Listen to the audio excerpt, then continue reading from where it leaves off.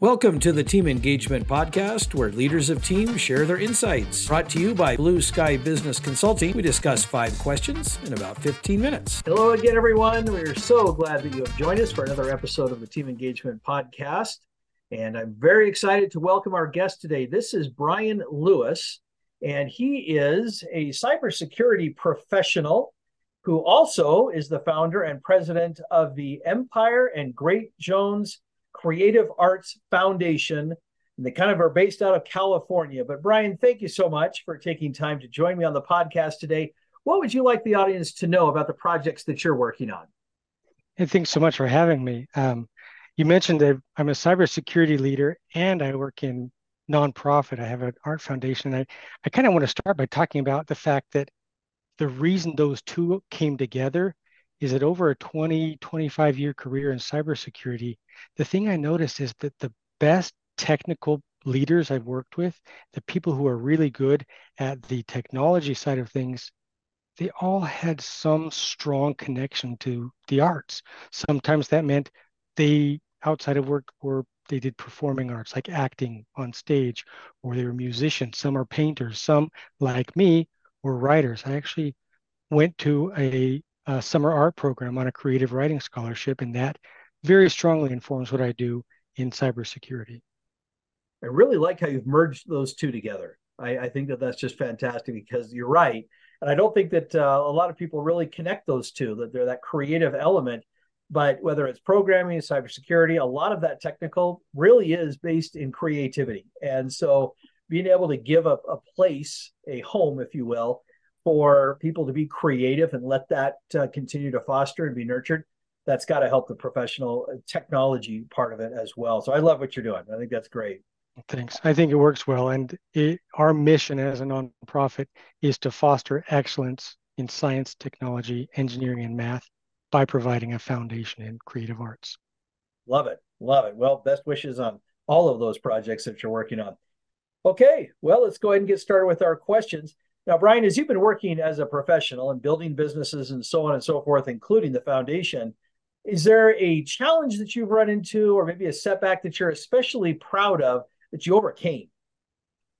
That's a good one. I think for this one, I'll talk about the foundation. From the very start, when we launched more than 10 years ago, as I realized that the volunteers I'd be working with were all around the world, not just in different time zones in the US, but in different countries, geographies entirely. So even then, we knew we had to solve the remote worker challenge even before it became a big thing. No two people were in the same physical workspace. So, and at the same time, we had so much information going back and forth and coordination that we couldn't just do it all by sending emails. So I think we did a great job of figuring out things like asynchronous chat, workflow assignment tracking, knowing who was working on what and what stage any particular task was at, video conferencing. And sometimes it meant compromising on time zones, but we've done all of that in a way that has allowed everything to be fully virtual back from the very start. That's impressive because you're right. 10, 12 years ago, that was pretty new technology back then. So I'm glad you guys were able to figure it out early and hopefully help the rest of us figure it out along the way. So fantastic. Well, this next question is going to be right up your alley then. How can leaders help to foster and nurture an environment of creativity within their teams and employees? And it is a great example. I mean, a great question. It leads right in. One of the things I think outside, we always have team building opportunities and events. As long as they're not forced, I think it's a great idea to allow people to talk about their interests, their hobbies and passions.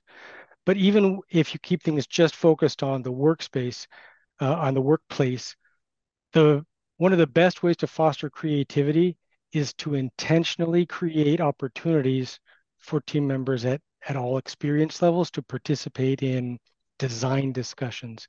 And that can be like product design, feature design, or process design. But the thing is, let those design sessions take a brainstorming format and don't exclude the less experienced members of the team. In those sessions, it's important to encourage input from everyone, the very seasoned team members, the newer team members, and let them just take a brainstorming format. But it's also important to treat that input that comes from everyone as valid and important, no matter who it came from. And that means write it down, record it in a way that shows it was valuable. Some ideas that come out of brainstorming, obviously, they ultimately won't be used or might not even be explored past that um, initial session when it was thrown out. But what I've found this format quickly does is it gets people willing to think creatively.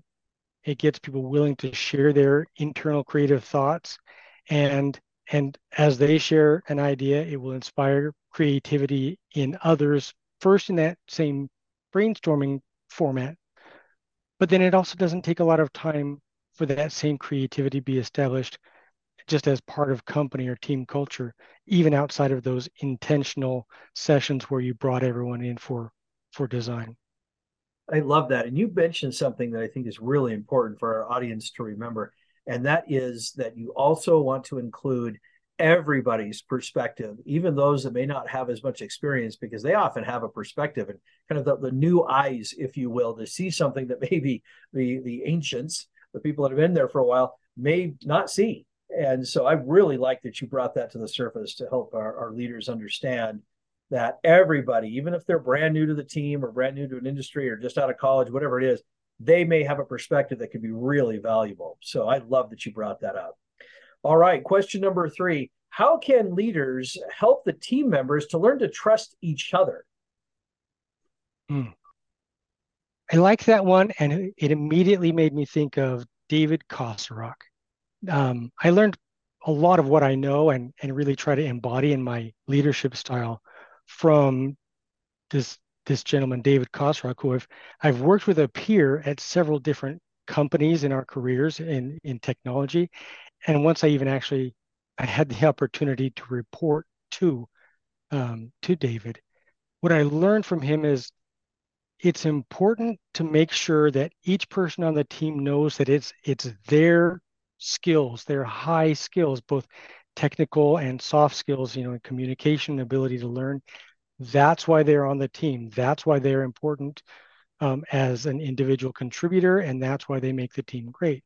But that has to be demonstrated and not just said. And the best way that I've learned to demonstrate, again, and not trying to, I'm not trying to butter this guy up too much, but I've become great friends with him because he taught me so much. The best way to demonstrate that an individual team member's contributions are valuable is by giving them ownership over a part of the team's charter, and then direct the rest of the team, go to that subject matter expert, to that topic owner, before coming to me as the leader, or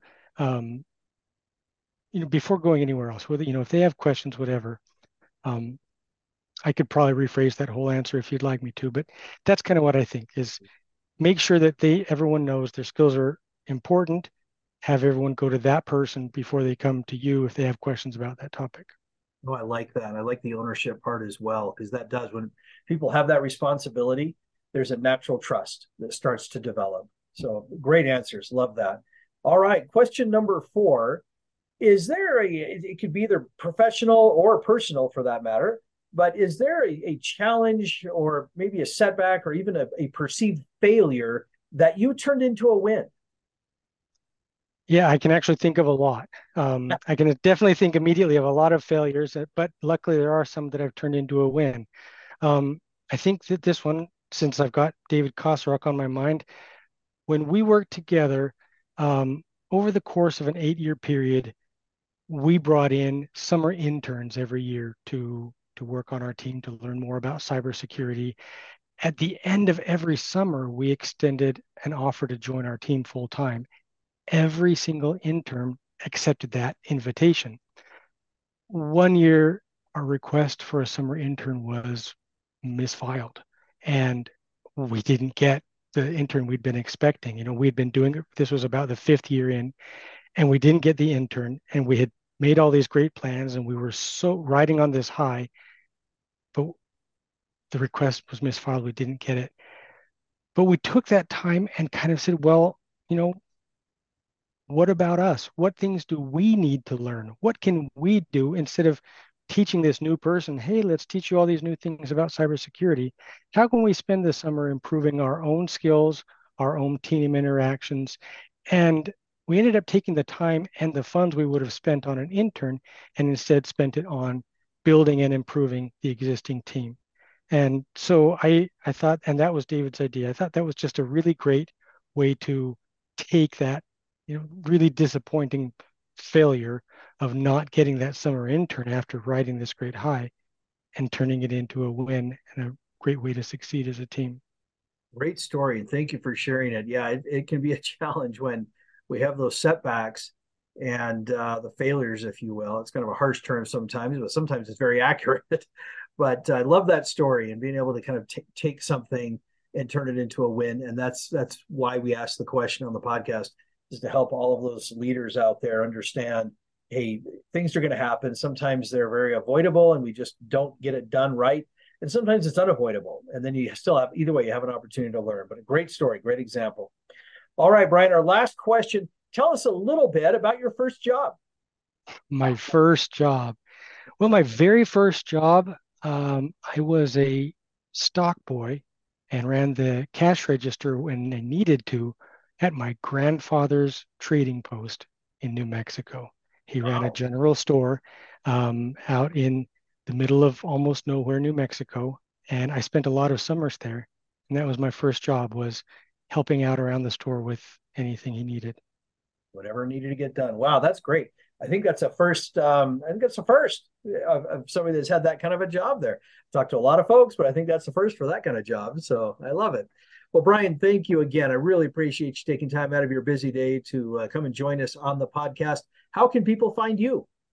I think the best way to find me is going to be by just going to LinkedIn.